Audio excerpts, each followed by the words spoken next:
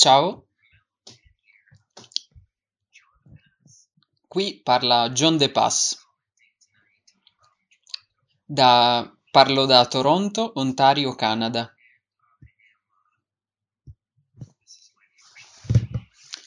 Questo è il mio primo coinvolgimento con il World Pranic Festival. Mi dispiace che non sta accadendo in Italia quest'anno. Sarei stato molto eccitato di venire in Europa, in Italia per la prima volta. Mi dispiace che questo non sta accadendo, ma sono molto contento di essere coinvolto nel festival in ogni modo, in questo modo, in modo digitale.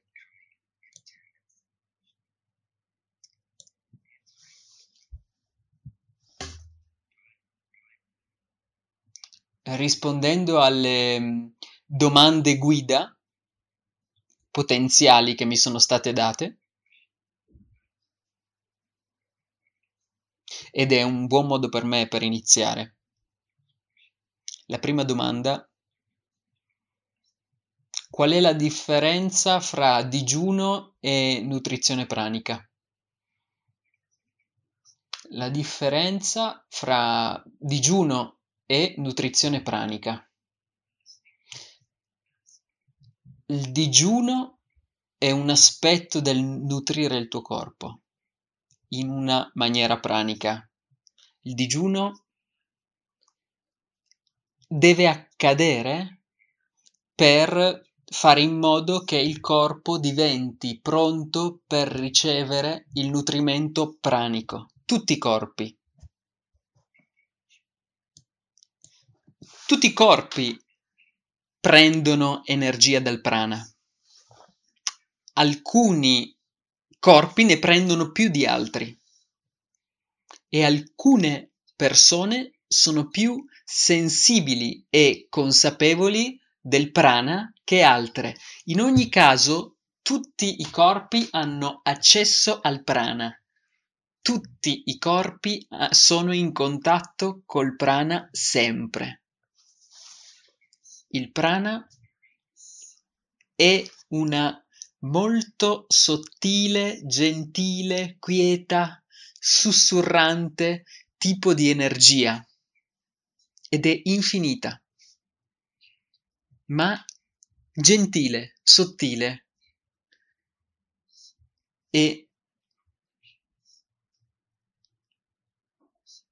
e mentre siamo nel flusso delle nostre ehm, eh, addizioni, nelle nostre dipendenze, non ce ne accorgiamo. Quindi che queste dipendenze siano di cibo, materiali o di emozioni o psicologiche o relazionali, eh, non importa. Sostanze, persone, cibi, qualcosa di esterno. Qualsiasi cosa noi siamo dipendenti, la forza del prana è infinita com'è, è così piccola e quieta che non te ne accorgerai mai se hai una mente occupata. Quindi quando noi mangiamo siamo nel flusso del cibo, il corpo risponde fisiologicamente al cibo. Glucosio stimola il pancreas nel creare insulina, le proteine stimolano lo stomaco nel creare gas idrocloridrico, acido idrocloridrico. Le sostanze del cibo fanno aggiustare la nostra fisiologia. Il cervello è la struttura fisica che dà casa alla mente,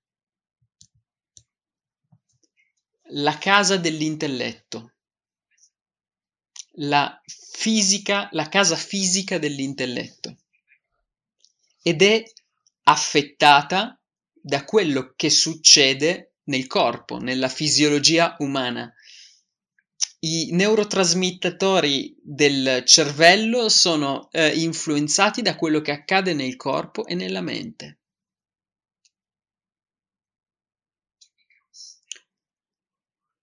Per diventare vuoti di mente, prima dobbiamo diventare vuoti di corpo. Come in alto, così in basso. Creare quietudine, stare fermi nel corpo vuol dire stare fermi nella mente. Ed è questo ci permette per sentire il sussurro gentile del prana. Nel digiuno ci prepariamo il corpo fisicamente e prepariamo il corpo mentalmente. La mente è un aspetto fisico dell'essere. La mente e il corpo sono cose fisiche. Il corpo emozionale, il sé emozionale, queste sono le sensazioni. Qui sentiamo il prana. Senti una gentile, sottile sussurro dell'energia del prana.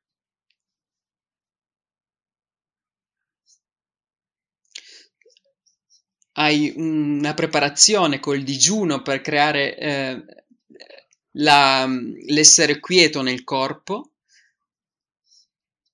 e questo ci permette di trovare il prana, sentire, però prima il corpo deve essere purificato, preparato. Tutto quello che ha una bassa frequenza deve essere lasciato.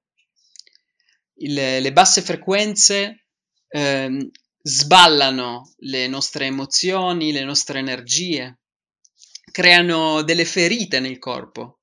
Queste ferite vanno guarite, preparate, aggiustate. I resti fecali vanno eliminati dal corpo, il lievito, gli acandida, i parassiti vanno eliminati dal corpo. Le emozioni, i pensieri, sensazioni, abitudini e sostanze di bassa frequenza vanno eliminate, vanno rimosse dal corpo. Tutti i materiali inorganici, il pus, tutto questo va rimosso ed è un processo di purificazione, è un processo di disintossicazione, e il digiuno è un aspetto della disintossicazione e del processo di preparazione che ci permette di diventare più sensibili, più consapevoli di noi stessi, e a quel punto siamo in grado di permettere al prana di fluire attraverso di noi e possiamo identificarci nel prana, e più diventiamo consapevoli del prana possiamo concentrarci sul prana, e quando ci concentriamo possiamo far crescere il prana e la nostra relazione con il prana migliora. Il digiuno è un aspetto della preparazione per il percorso pranico, è la pratica di inizio per mettere da parte il cibo, ma quello che noi spingiamo ci spinge indietro, quindi non possiamo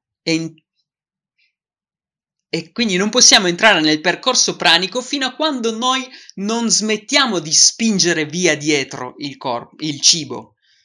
Quindi il digiuno spinge via il cibo ed è una pratica fino a quando noi ci identifichiamo col prana, e quindi a quel punto non diventa di buttare via il cibo, ma di essere consapevoli del prana.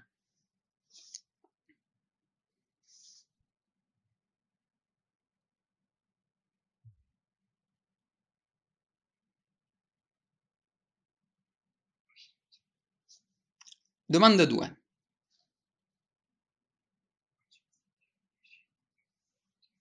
Qual è la definizione che daresti al tuo essere di luce?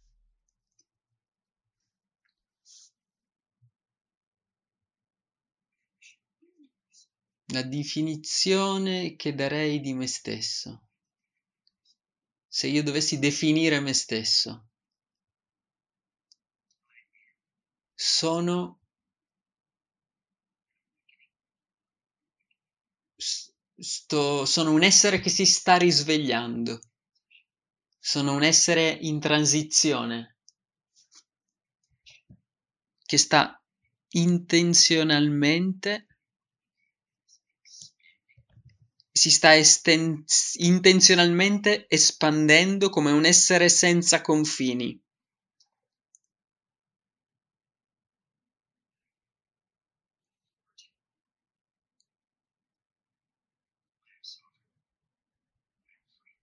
Sono libero, sono libero, ho una libera volontà, sono una scelta, sono amore, sono gioia, sono salute, sono abbondanza,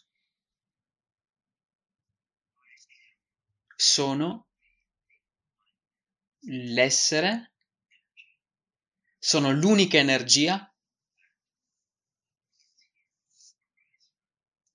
da cui tutte le cose sorgono, sono l'una e la stessa cosa che è in te, sono maschio e femmina, sono uomo e donna, sono essere umano. Non c'è che una energia umana, che una energia, prana, chi, prana, il sé grande, infinito, la più grande, la più alta energia, la più grande luce, la più grande energia, sono cercando di presentare la mia più grande luce. Sono in transizione. Espiro e esprimo la mia più grande luce. Sono un essere di luce, sono un essere di amore. Sono parte dell'essere umano, del singolo. Non c'è separazione. Noi stiamo arrivando insieme, stiamo cercando il filo comune, siamo un pezzo della coscienza, di tutta la coscienza. La coscienza è sempre presente. Il potere, la forza di vita è sempre qui e adesso.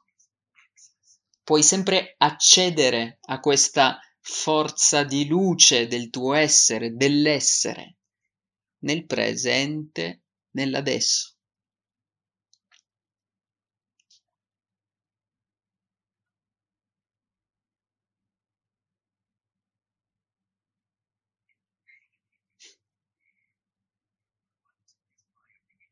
Qual è la mia opinione rispetto al Covid-19?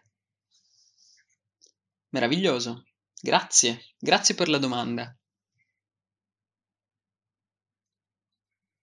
Il Covid-19 è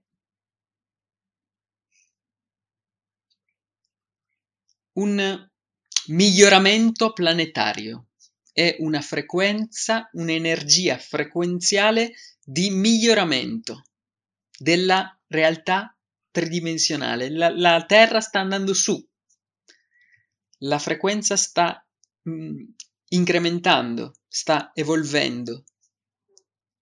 Il web ha aperto una comunicazione internazionale. L'informazione è disponibile a tutti. Molti si stanno risvegliando al potenziali poteri e abilità. Molti stanno realizzando le infinite abilità. Molti sono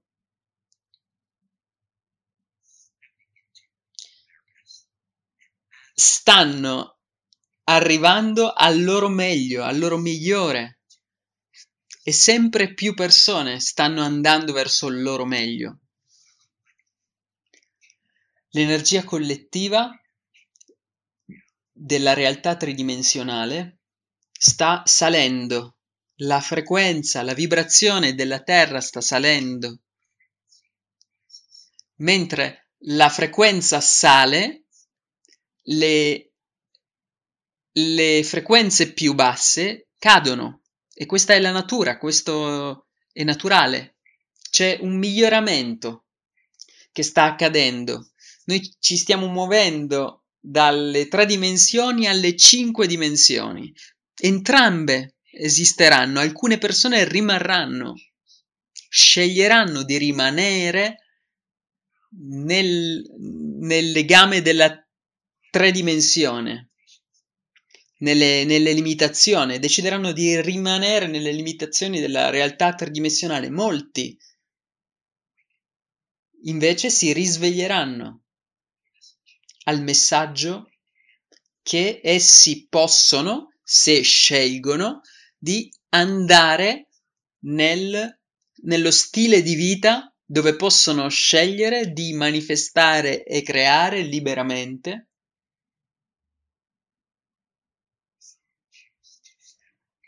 Alcuni sceglieranno di entrare nella nelle 5 dimensioni.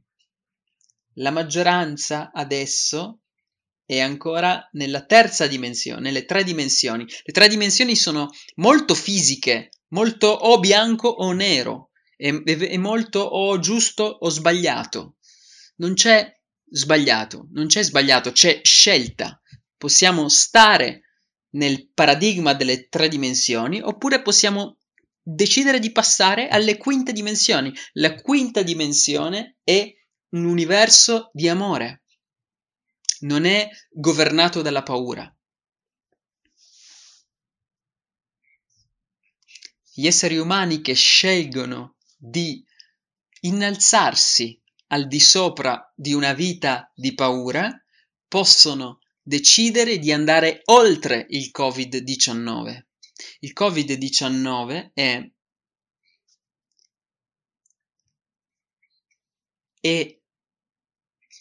l'espressione tridimensionale della paura e dell'oscurità.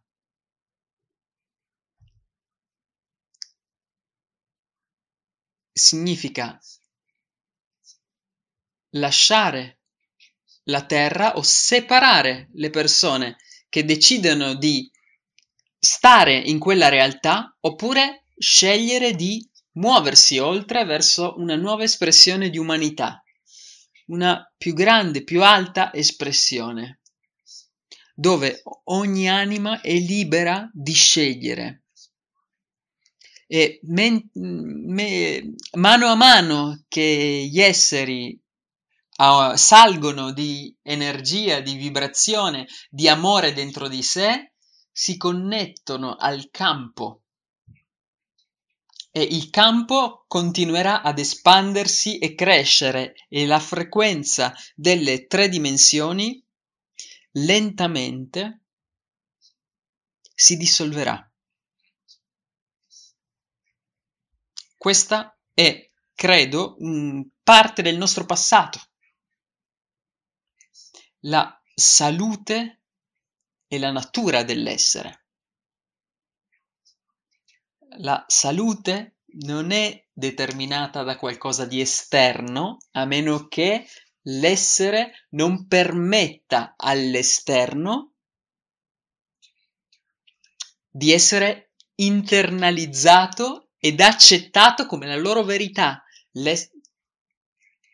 Se l'essere prende questa idea che c'è un virus che uccide, allora un virus ci ucciderà. Questa è la realtà e per questa ragione dobbiamo rispettare ognuno per quello che sceglie di essere. Rispettare tutti per quello che scelgono di essere. Viviamo in un universo multidimensionale dove ogni essere umano è libero di creare e manifestare la vita dei loro sogni. Ogni essere umano sta adesso manifestando consciamente o inconsciamente la propria realtà. Ha un più grande livello di coscienza o ha un più basso livello di coscienza. Ognuno è libero di scegliere. Mano a mano che cresciamo nelle frequenze, le sensazioni, i sentimenti andranno su, le frequenze basse verranno trasmutate in frequenze alte. Mentre noi andiamo, ci saliamo di frequenza, sentiremo più gioia, libertà, pace, amore, tutti gli aspetti del sé superiore, tutti gli aspetti dello spirito, la più alta espressione dell'umanità. Il sé superiore, la passione, la luce, l'essenza, l'originale forza di amore che si esprime da sola dal cosmo.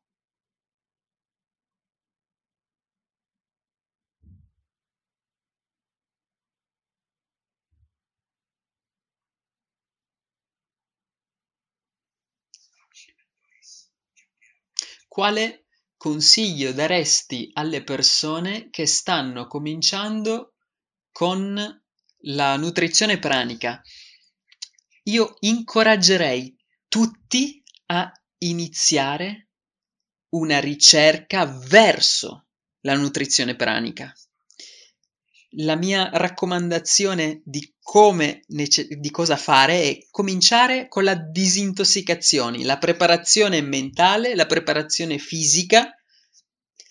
La preparazione fisica e mentale sono entrambe maschili, preparazioni maschili, pensieri, decisioni, azioni fisiche. Queste sono tutte fisiche, azioni fisiche. La preparazione per l'essere umano deve essere fisica, mentale ed emozionale. Basicamente fisica e le preparazioni mentale e fisica sono fisiche. Il mentale, il cervello è fisico. Il cervello è fisico, quindi la preparazione mentale e fisica sono la stessa cosa. I pensieri, le parole e le azioni sono preparazioni maschili, fisiche. E fare una scelta di mettersi in questo stile di vita e di camminare verso. Cercare questo stile divino. Quindi deve essere un conscio intento di andare verso la nutrizione pranica. Cerca e troverai, è la promessa. Quindi prendere delle azioni quotidiane, quindi movimenti fisici. Vi suggerisco esercizi, camminare, jogging, yoga, meditazioni. Ci sono tante meditazioni. La meditazione seduta, prima di andare a dormire e dopo che ci siamo alzati al mattino per iniziare il giorno e finire il giorno. Arrivare al nostro spazio energetico, la nostra più grande energia. Io suggerisco ogni giorno di meditare, così potete costruire e focalizzarvi sul prana, focalizzarvi sull'energia di voi stessi, focalizzarvi sulla vostra energia interiore. Quello su cui ci focalizziamo cresce. All'inizio magari non abbiamo nessuna comprensione del prana. La maggior parte delle persone non ce l'ha all'inizio. Quindi dobbiamo sviluppare questa sensibilità al prana e questo è il digiuno. Io suggerisco ogni giorno fare 14-16 ore di digiuno, ogni giorno 14-16 ore di vuoto dello stomaco. Suggerisco che ogni settimana provare a estendere il vostro vuoto, allungare questo vuoto e, e la pratica giornaliera di azioni fisiche, pensieri e parole ogni giorno, cibo, azioni, esercizi, cibo fisico, informazioni, decisioni, scelte, pensieri, visualizzazioni, immaginazioni, nel terzo occhio, portando la vostra energia su ed esprimendo la vostra energia, il vostro prana, il vostro chi, la vostra forza interiore, il vostro amore, la vostra energia di amore, e mettere dici e focalizzatevi nell'energia delle vostre radici, connettetevi lì e alzatela intenzionalmente l'energia più in su, focalizzatevi l'energia, trovare l'energia, incontrare l'energia, avere una relazione con l'energia, parlare all'energia, invitare l'energia. Parlare al vostro bambino interiore, parlare alla vostra ombra, domandargli, invitarla, passare molto tempo quieti, riposare, meditare all'inizio e alla fine del giorno, praticare la quiete interiore ogni giorno.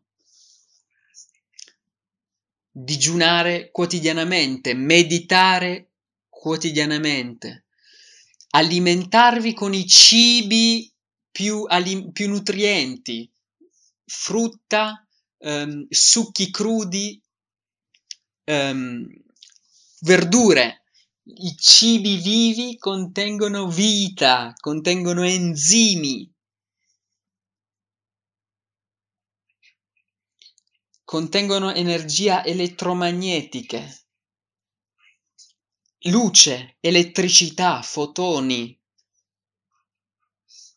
L'energia si trova nei primi cibi. I primi cibi sono frutta e verdura. Mangia frutta e verdura più spesso che puoi. Digiuna giornalmente. Mangia i primi cibi, frutta e verdura.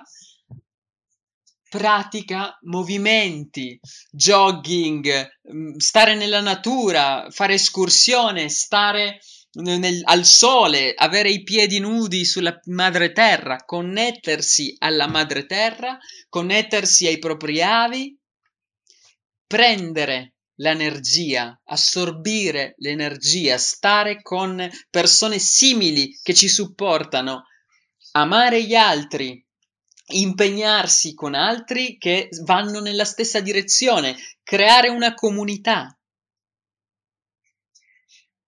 Le intenzioni. Avere ottime intenzioni. Che cosa vuoi restituire? Qual è il tuo messaggio? Qual è il tuo messaggio? Qual è la ragione per cui tu vuoi vivere qui? Che cosa ami? Che cosa vivi? Per cosa stai? Per cosa hai da morire? Per cosa moriresti? Sei preoccupato e sei pauroso della morte, hai paura della morte. Domandati la più grande questione: chi vuoi essere? Cosa vuoi fare qui? Qual è il tuo scopo? Che cosa stai creando? Chiediti la più grande domanda.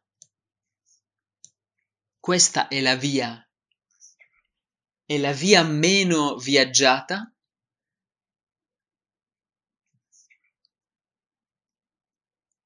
è la strada meno trafficata. Non è la via più facile da percorrere, ma è la più nobile via da camminare. Cammina leggermente e goditi il viaggio.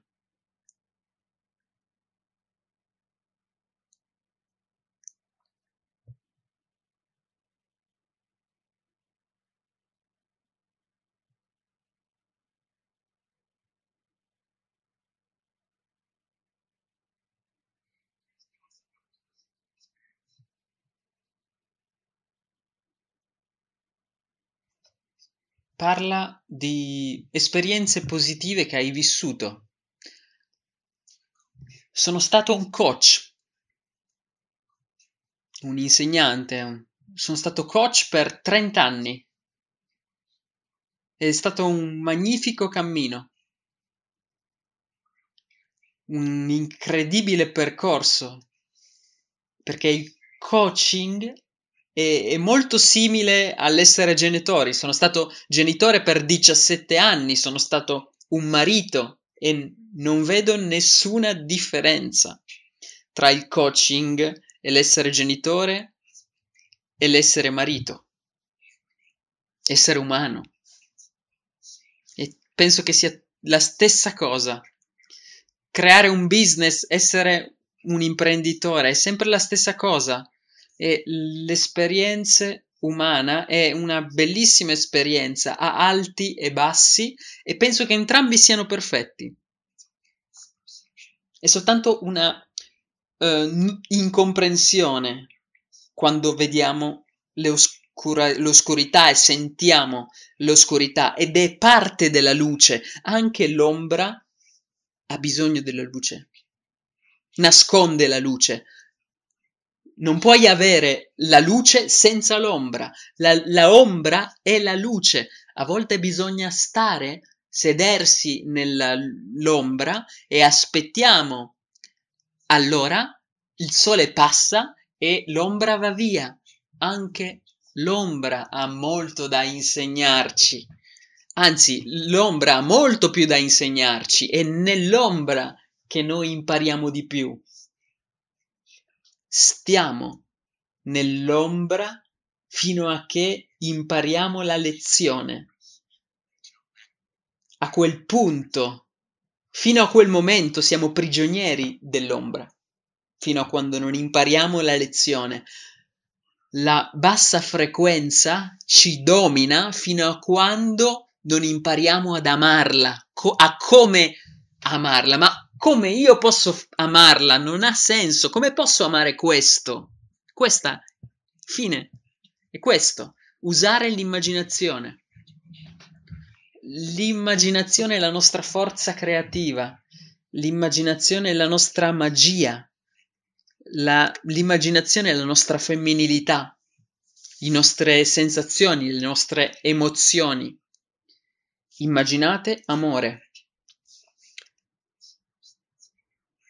Immaginate e amate una circostanza della vostra vita in cui non siete stati amati.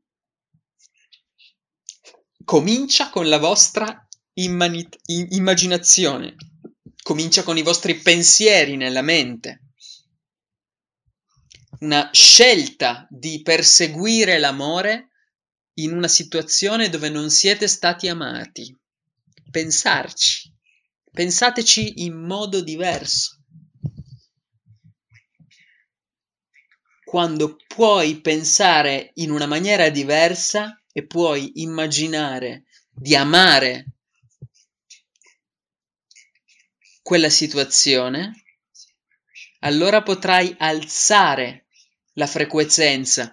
Con il tuo amore puoi cambiare, puoi guarire quella situazione, puoi alzare la frequenza, puoi cambiare la tua vibrazione, puoi prendere, recuperare la tua gioia, la tua felicità, la tua salute, il tuo amore, puoi entrare nel tuo amore, puoi imparare ad amare tutta la tua vita.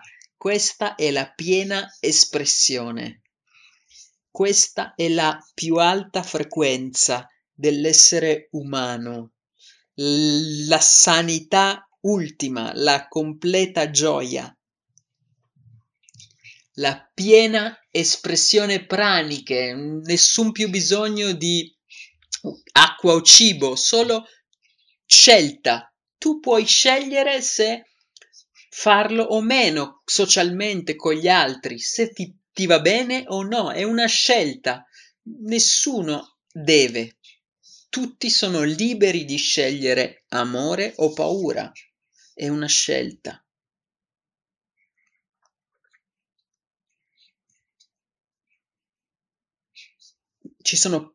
molti adesso stanno scegliendo la luce e l'amore rispetto alla paura. Tutti sono liberi di scegliere.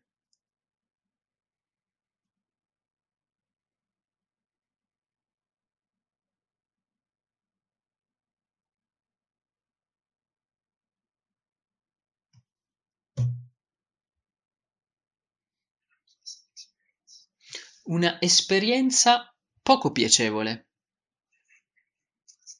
Ho molte esperienze non piacevoli.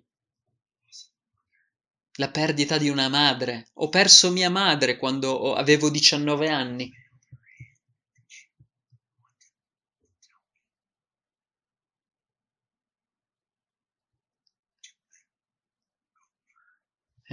Imparare a lasciare andare.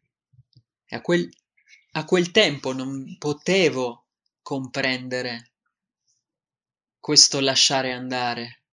E io ho preso, ho tenuto, ero arrabbiato, l'ho presa come un'offensiva, avevo 19 anni, prima del mio compleanno. Ero arrabbiato. Per 30 anni, più o meno, quasi, sono stato arrabbiato.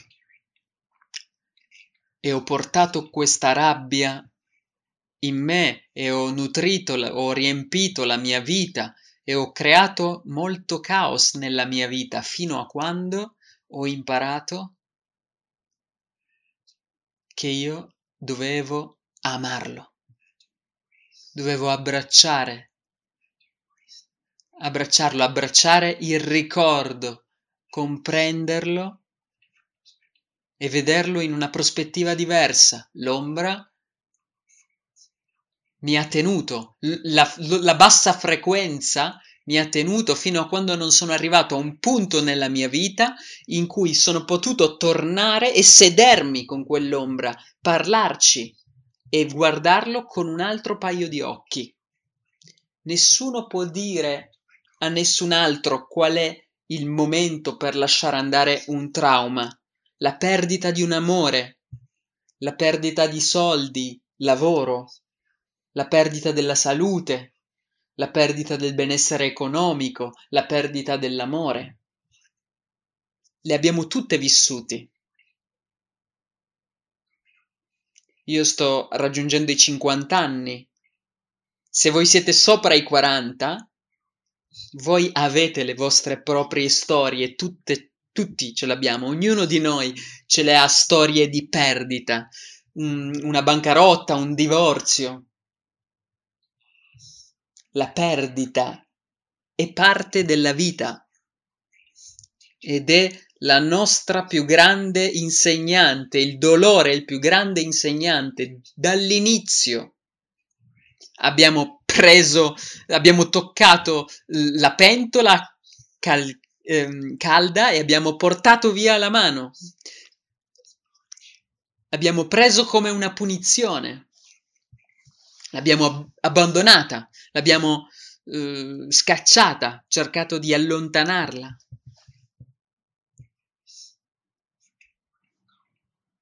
Ci muoviamo sempre verso il comfort. E la condizione umana che ci rende molto predittibili. Comfort, comfort, comfort, comfort. E questo è il problema. Adesso siamo dipendenti da tutti gli zuccheri, i cibi pesanti, i grassi, le proteine animali, le abitudini. Siamo dipendenti. E molti di noi sono dipendenti, non voglio dire tutti, ma molti lo sono, dipendenti da questo, dalle basse frequenze. Ma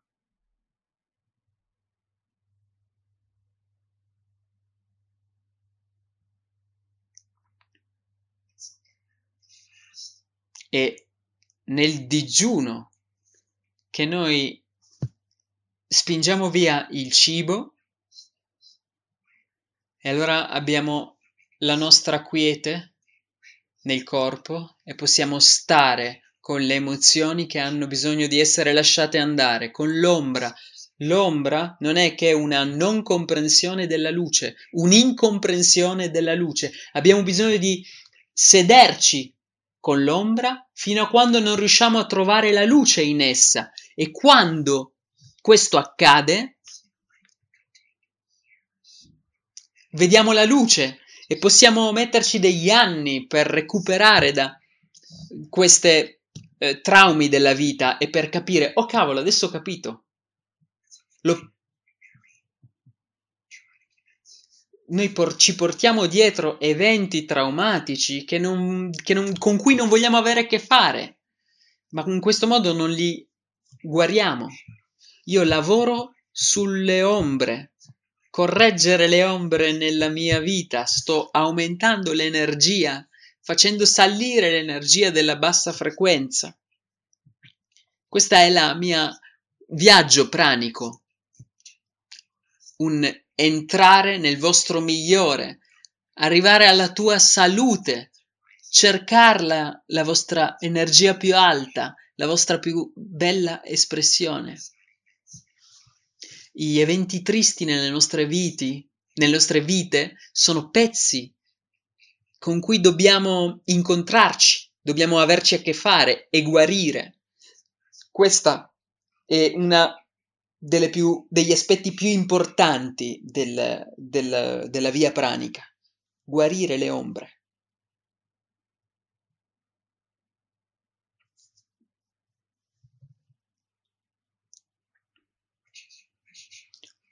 Qual è la tua relazione con vita e morte?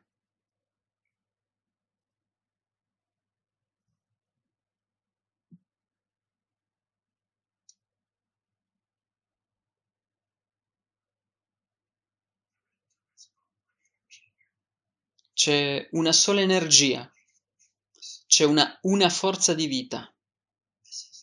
Questa è la vita, della stessa energia di vita che ci connette tutti, la stessa forza di vita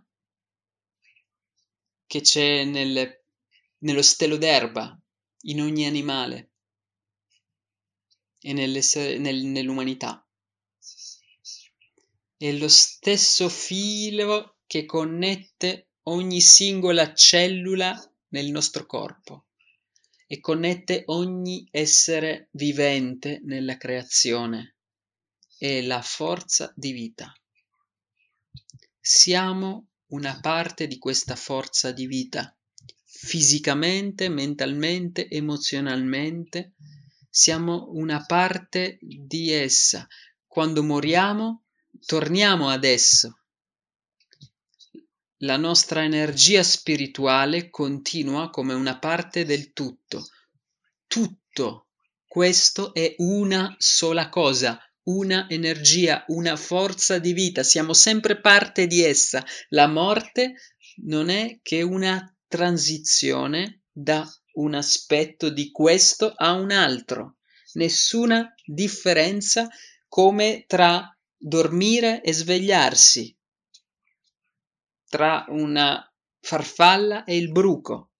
Non c'è nessun'altra differenza. È l'unica cosa che ha senso per me.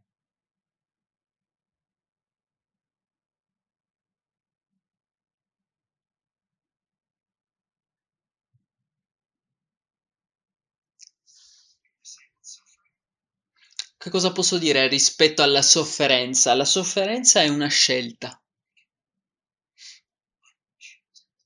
Possiamo sceglierla.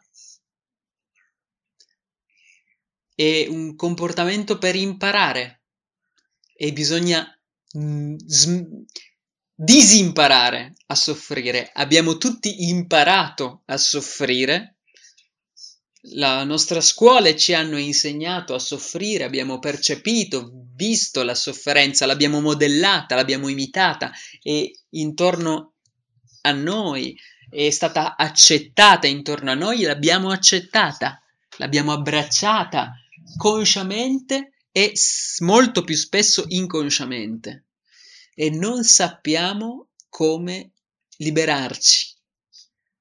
Non ci sono stati dati le informazioni, gli strumenti per correggerla. Poche persone hanno imparato questo, poche persone sono in grado di supportare le persone in questo. Non dobbiamo soffrire.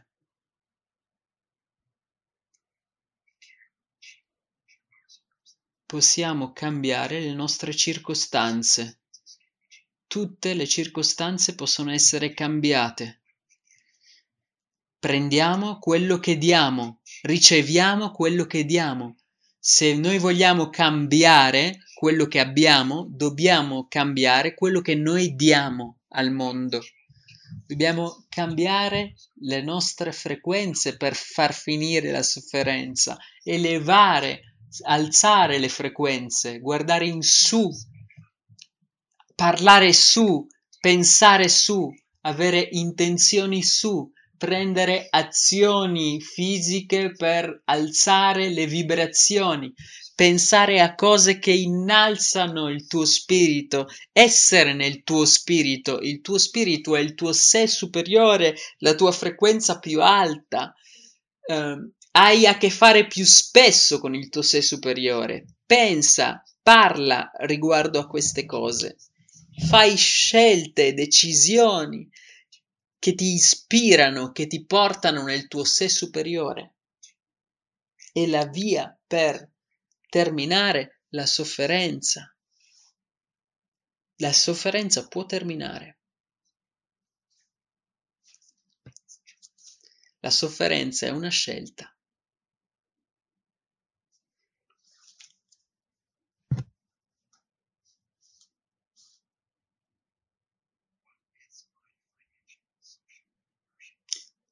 Qual è il tuo stile di vita finanziario e sociale? Il mio stile di vita è coach, aiutare le persone a cambiare la propria vita. Ho una moglie e 3 bambini, questa è la mia sostegno. Faccio yoga, ho uno studio dove faccio yoga. Io alleno le persone online che vogliono cambiare la loro salute, il loro benessere. Persone che vogliono attrarre un compagno o una compagna. Prima devono imparare ad amare se stessi, prima di poter amare un'altra persona. Amare se stessi è il primo passo per amare qualcun altro. È un uomo grande chi ama se stesso. È un grande uomo che ama un altro. Ma è il più grande uomo quello che ama se stesso e ama un altro come se stesso. Nel processo di imparare ad amare se stesso, imparerai ad amare gli altri. Imparare a costruire l'amore in te in modo che hai tantissimo amore da donare agli altri. Il processo di amare se stesso è la prima cosa. Purtroppo, come la vita va, noi siamo presi in tante relazioni prima di imparare cosa vuol dire amare. Questa è la lezione dello stile di vita pranico, come amarti, come stare con te stesso, come avere una relazione con te stesso, come esprimere se stesso. Questo è lo stile di vita pranico, è l'espressione del sé, l'espressione della forza di vita, qui, adesso, sempre. Noi siamo sempre nel momento presente. Grazie.